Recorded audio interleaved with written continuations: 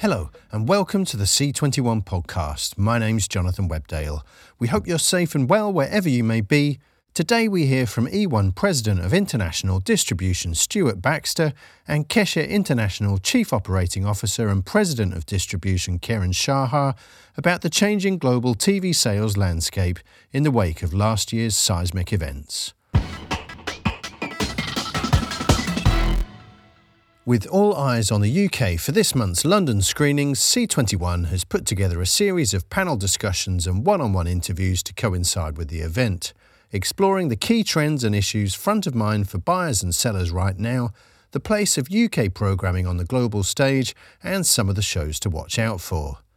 Stuart Baxter, President of International Distribution at transatlantic producer-distributor E1, spoke to Ed Waller about how the takeover by toy giant Hasbro at the end of 2019 has changed the company's strategy and how second windows for SVOD shows are becoming more widespread. Tell us about the current state of the market amid this pandemic and the effects it's had on E1, both as a distributor and a production group. Clearly, it's impacted us the way it has everybody else. It is a mix of up and downs. The industry has seen, that producing through a COVID is not easy. There's production delays with the COVID procedurals. It's more costly to produce.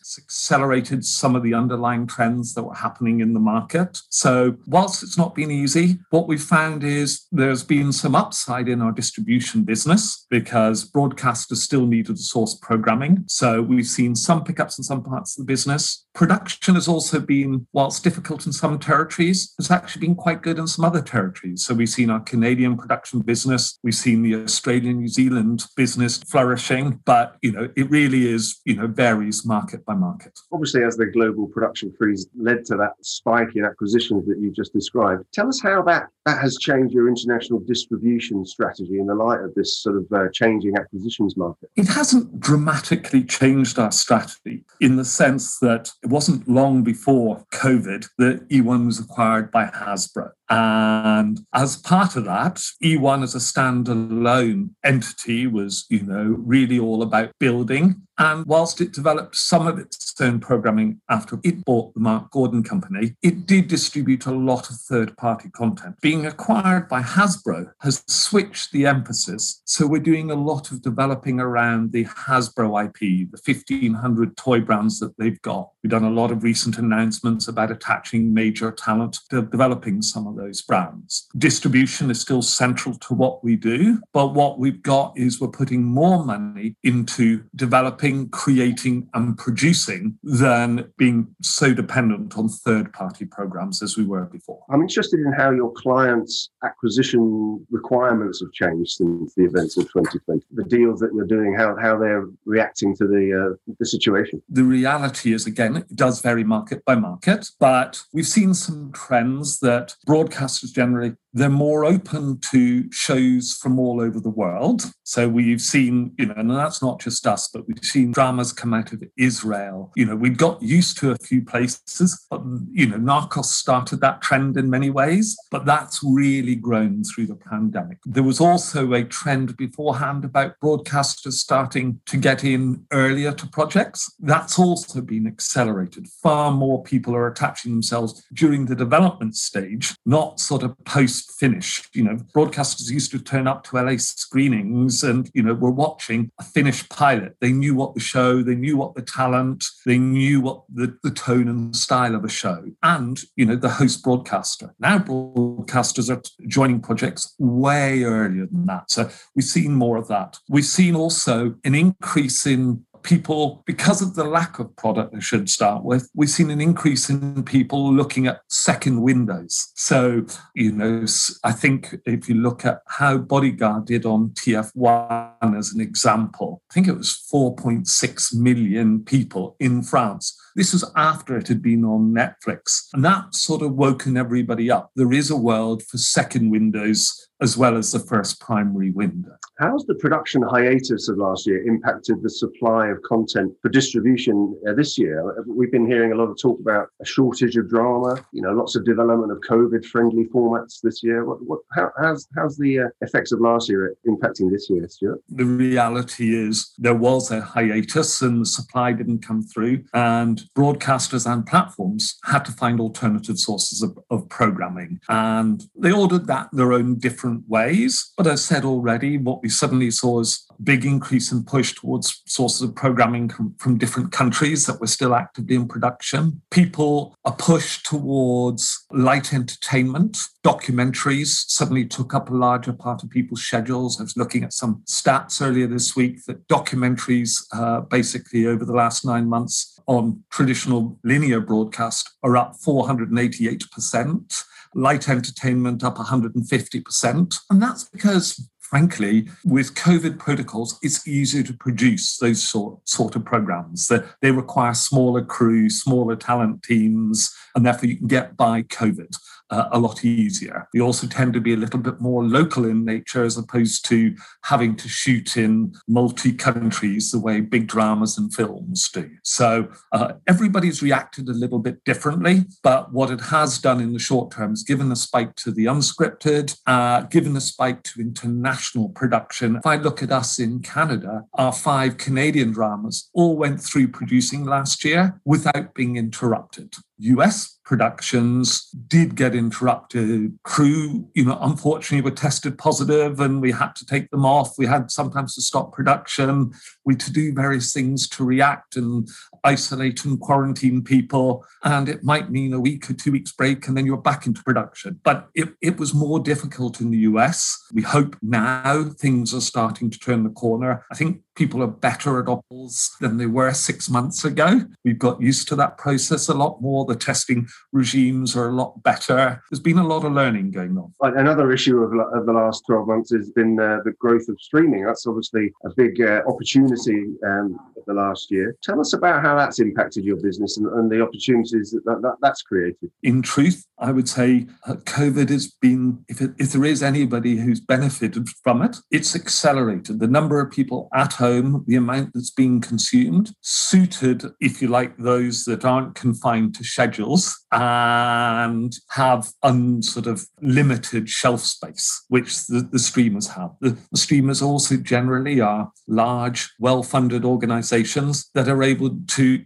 survive and grow through this. So, if you look at the number of subs, as early as last March, Amazon and Netflix were noticing a spike in subs, right at the beginning of the process, and that's continued through the year. We've also seen, frankly, Disney, actually launch internationally in that time and do terribly well. And, they're way up above their original subscriber projections. We see Peacock coming through now, HBO and sort of HBO Max, sort of the Time Warner streamer. Peacock, now Paramount Plus being added. So the number of streamers and the number of subs grown. It's been good for them. It's still not cheap. They still have to source programming, and generally producing in COVID is more expensive because the amount of tape you end up with in a 10-hour day is less than you used to, because you have to have breaks and clean, wipe down sets and separation and all of these things. But, I would say the streamers have done well. The independent producers who,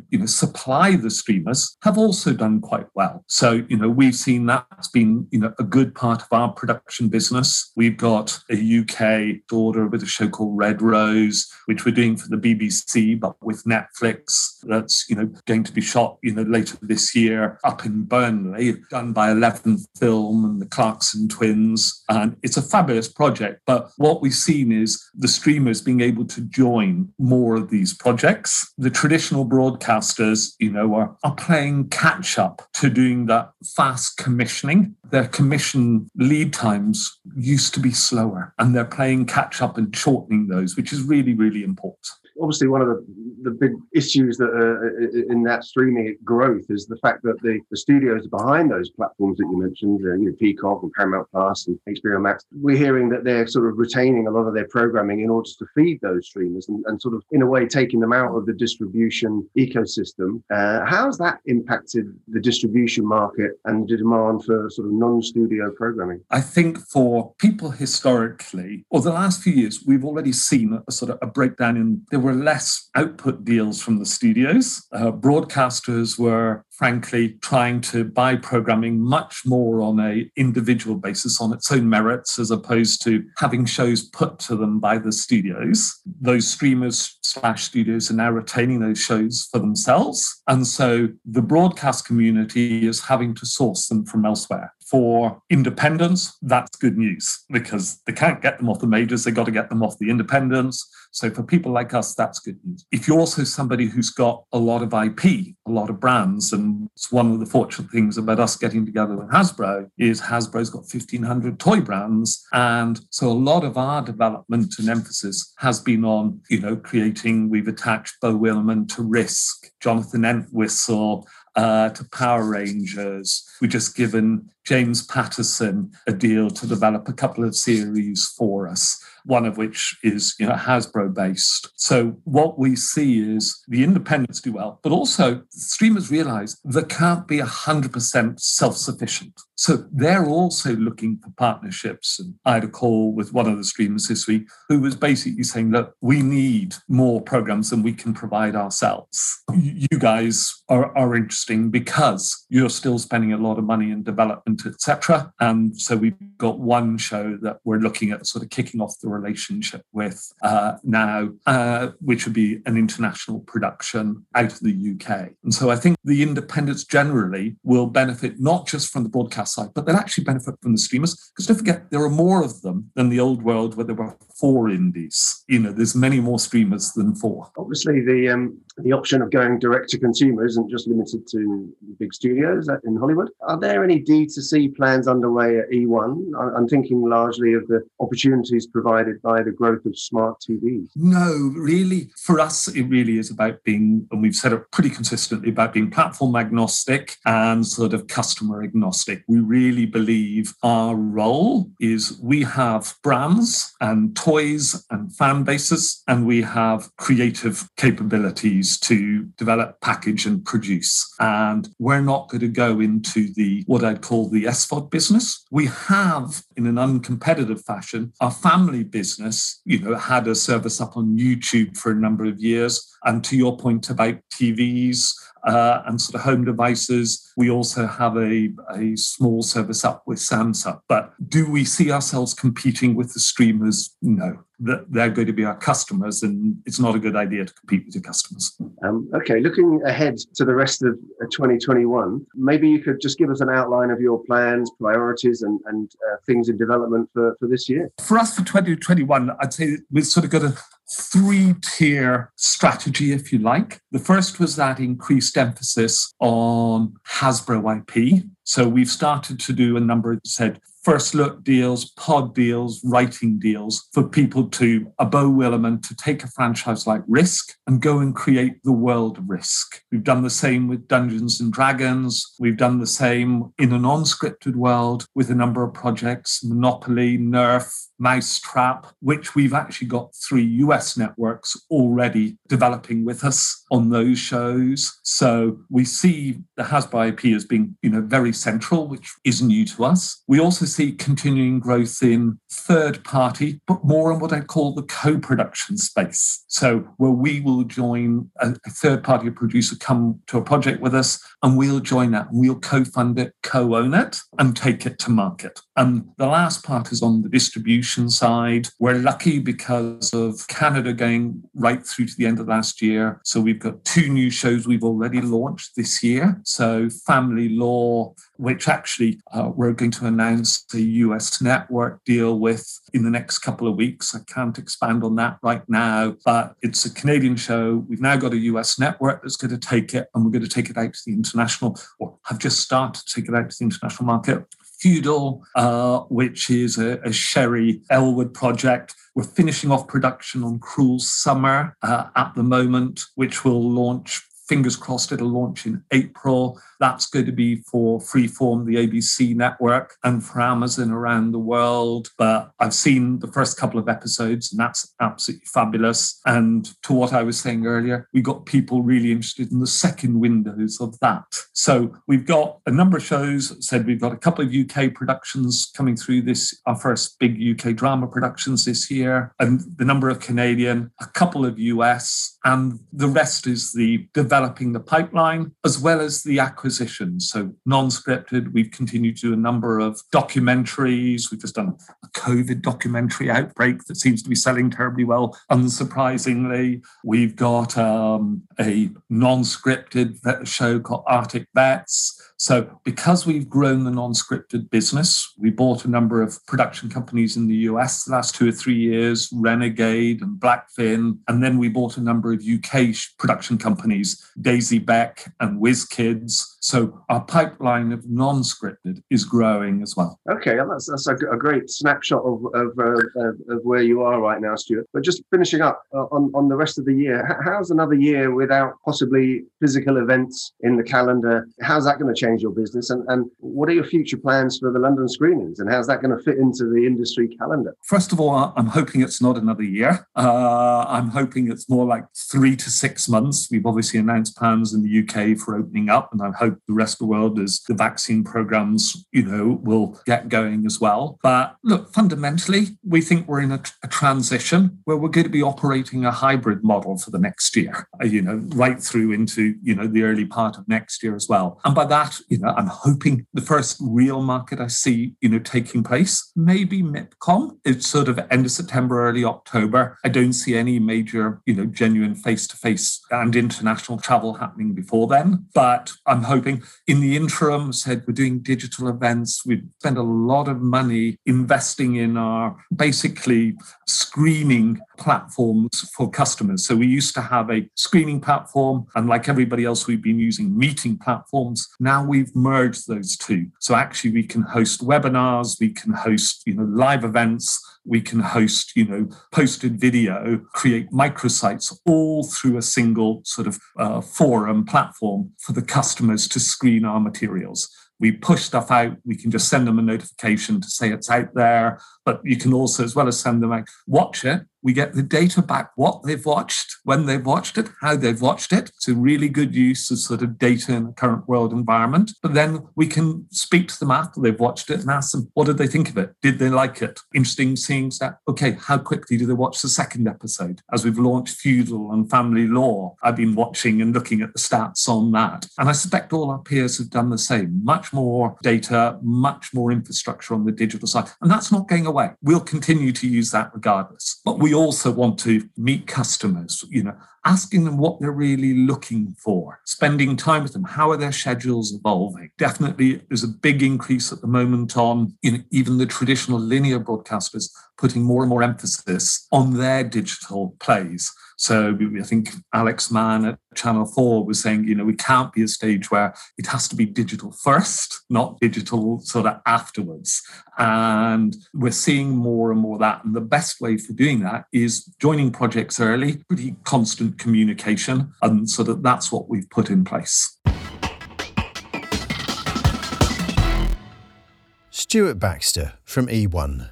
With all eyes on the UK for this month's London screenings, C21 has put together a series of panel discussions and one-on-one interviews to coincide with the event, exploring the key trends and issues front of mind for buyers and sellers right now, the place of UK programming on the global stage, and some of the shows to watch out for. Karen Shahar, Chief Operating Officer and President of Distribution at Kesher International, spoke to Ed Waller about how increased demand for finished tape has mitigated the impact of the production freeze. The exec also discussed the opportunities provided by the streaming boom and offered some highlights of the company's London screenings slate. Like everyone else in the TV industry, Karen, Keshet International has spent the past 12 months working under a pandemic. Tell us how it's affected Keshet International, both as a distributor and a group with obviously many production arms around the world. Clearly, it has substantially affected us on both fronts. As you said, our main business is production on the one hand in several markets and distribution on the other. And it had a mixed effect. Obviously, in terms of our production business, clearly it has affected our productions pretty much in every territory. And on the other hand, it has actually had a positive effect on our distribution business. Tell us how that works. Is it just a spike in demand as people look for content to fill the schedule? Yes, I think for the obvious reasons, because production has stopped for so long around the world, the demand for ready-to-go, how we like to call it, content for tapes that are available has definitely grown, and we were very fortunate and still are to have this offering of ready-to-go shows in pretty much all genres, I would say, for our clients. Did you find that your clients were sort of buying up shows that were perhaps a couple of seasons old, that weren't priorities for you? They were delving into the archive a little bit. How did they respond? Definitely. I think it's a very interesting question. I think while we have seen a spike in demand for finished tape, especially I would say starting Q2, Q3 of last year, I think once the understanding that this is not going away anytime soon started to sink into all of our minds, I think it did present an opportunity for us to dive more deeply and look with our clients in our back catalog. So maybe bring to our clients' attention shows that they've seen before, but maybe didn't pursue, weren't maybe too keen on them at the time because they didn't feel a need or a slot or a gap, and now was a good time to revisit them. And we have seen a big part, I think, of our sales being these type of shows, back catalog and shows that people were taking a second look at. I will say, on the other hand, I think we need to be careful, with this buying crazy frenzy, where I think the majority of our clients are not buying for the sake of buying. They are still evaluating shows under the microscope of their brands, their needs, their audiences. Were your clients, how did their requirements change because of the events of 2020? Were they looking for more flexibility in deals, more repeats? We hear the phrase co-exclusive being bandied around. Tell us how your clients kind of changed what they needed from their suppliers. I think, first of all, I don't think there's like one market. Different territories, different clients reacted differently and are dealing with the pandemic in a dynamic way. Okay, so their strategies have changed throughout the year, and that really depended on how fast their ad market bounced back, how much of ready-to-go content they had in their pipeline, and production resuming or not, obviously. So I think, yes, probably there was more leeway, openness in terms of the business terms. The co-exclusiveness, as you mentioned, which we welcome, of course. But I think ultimately, again, it really depends on the content, on what that is. So if it's must-have content, they still require their terms, their exclusivity, as in the past. If it's a more what we like to say, nice-to-have content, they're more flexible. One of the things we're hearing, Karen, is this idea of there's going to be some kind of drama shortage in 2021. Tell us how the production hiatus of last year impacted the supply of content for distribution this year. I think we are obviously still seeing the effect of the production hiatus in 2021. We are very fortunate that we were not severely impacted by this in terms of our pipeline of shows, we scheduled to launch this year. And I think apart from one drama, which has been substantially impacted and delayed for, I would say, almost 12 months in terms of delivery to us, all the rest are pretty much delivering as anticipated and on schedule. But what about the impact of the production hiatus on demand for unscripted programming around the world? That's seen as more COVID-friendly, faster to produce. Is there a big spike in unscripted demand as well? Yes, I would agree with that. Definitely last year, I think in the beginning, in the earlier stages of the pandemic, we've seen it especially to be true from our experience with the American buyers. Obviously, they are heavily reliant on scripted, so it made sense. So, we were very fortunate to see shows like Killer Camp, Tuesday Child's very fun reality competition, sell into the CW in the US, the UK tape. Shows like Singletown, our relationship/dating reality format, which went, among others, to HBO Max last summer. Bad Habits from Crackit, which went to Hulu. So we've definitely seen a growing demand in unscripted, especially from the American buyers. That brings us neatly to the next topic, because obviously the last 12 months haven't just been about COVID. There's been an enormous spike in streaming, not just usage of streaming by consumers, but the number of platforms out there as the studios in Hollywood all move into direct-to-consumer strategies. What's been the impact on Keshet International of all these new buyers, did you say? A very big one on the distribution business as a whole, and I think the impact is going to grow even more. And on us especially, because I think these buyers are really great partners for us for foreign language content, especially scripted content. We've seen, I think, with Netflix, the recent success they've had with foreign language drama. And I think as they and the new players, the new entrants, would be looking to grow their subscribers outside of the US, I think their demand for good content, non-English dramas is going to grow. And this is something for a company like us, which is pretty known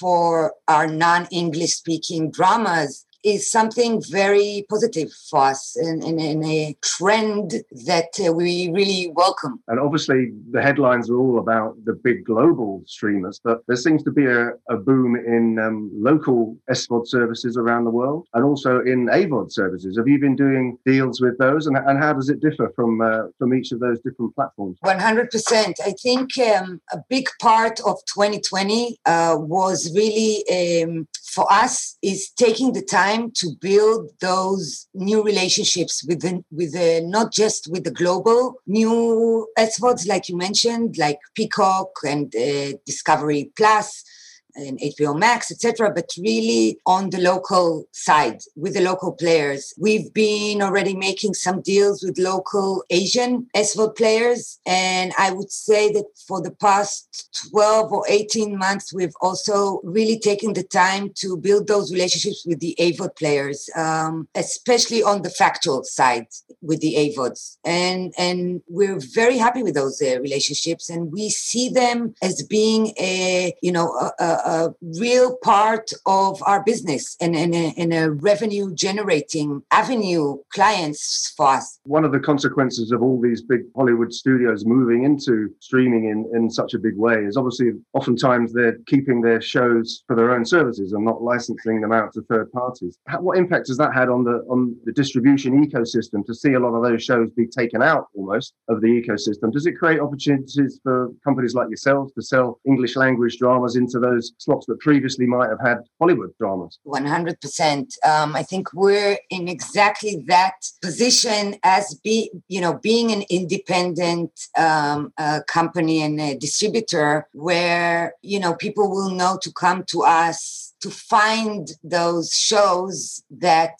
do resonate internationally, and that are not too local, be it foreign language, but also English speaking. Like you said, I think the bar for English-speaking dramas is still very high in terms of acquisitions. So again, it's not that I think that these days you can sell any English-speaking, language drama, but your exposure is definitely higher as a company, and therefore I think for our titles, the exposure is higher, is bigger. Before we get on to your some of your new shows that you'll be unveiling this month, I just want to ask you to look ahead to the year and sort of another year, possibly without industry events like MIP. How does that going to change your business? Well, first of all, it's going to save all of us a lot of money. So that's a positive. Listen, I think ultimately I've used the word relationship quite a lot in our conversation. Our business is built on relationships. And while we very much look forward to seeing our clients and our partners personally and hugging them and kissing them, I think this past year have showed all of us that probably we don't necessarily have to be in a market every 2 weeks or every month, and our business is an all year round business. And, in a way, I even think this year made us come closer to our clients. I feel that we've been, and we still are, in more regular contact with them on a deeper level, and which ultimately makes us understand their needs, which again are changing even better. And that, we don't need to wait for an event to talk to them about projects and, to launch projects. And I think while we all want to, again, go back and get out of our maybe borders, I think this is something that's probably is going to last in our industry. I'm not sure we're going to go back to 5 markets a month or 2 markets a month. Another 12 months of Zoom then. Well, I think the combination of the best of them is the best. Cool. Now, we're here because you're one of the companies behind the London screenings this month. Maybe you can just give us a few highlights of the slate that you'll be unveiling to buyers virtually. I think we're very happy with our lineup, especially because in terms of our scripted, we're showcasing 5 foreign language dramas. We're talking about foreign language. Just to mention 2. One is Keshet's primetime drama, which is currently airing on our channel extremely successfully. It's the highest rated drama for the channel, so basically for Israel, since 2015, with an average 30% market share, which for drama is really massive. And what I like about Line in the Sand is that I think it brings something fresh to the crime genre by actually going old school. So our protagonist, who is a decorated big-time detective, has a very strong moral compass and a very clear sense of wrong and right. And so when we meet him and his colleagues, they're not conflicted like we've seen maybe in the past, in these type of crime dramas. But ultimately, throughout the series, he's forced to cross this line between right and wrong to bring justice to his town and really to protect his family. So I'm very excited to bring this show to our clients. And I think the second one to mention is probably Furia, which is a monster scripted X-Film co-production for Viaplay and ZDF.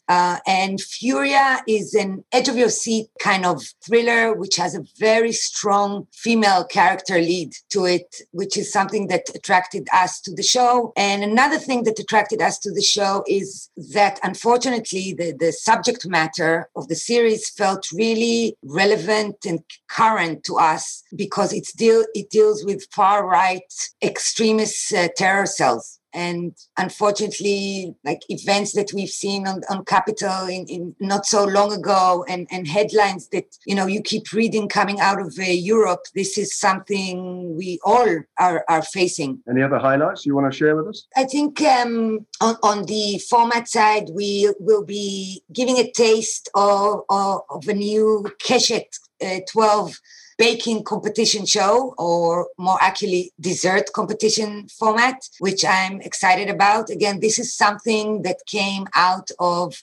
our research or understanding that during the time we're all locked at home, all these people, became really home chefs and home cooks and bakers.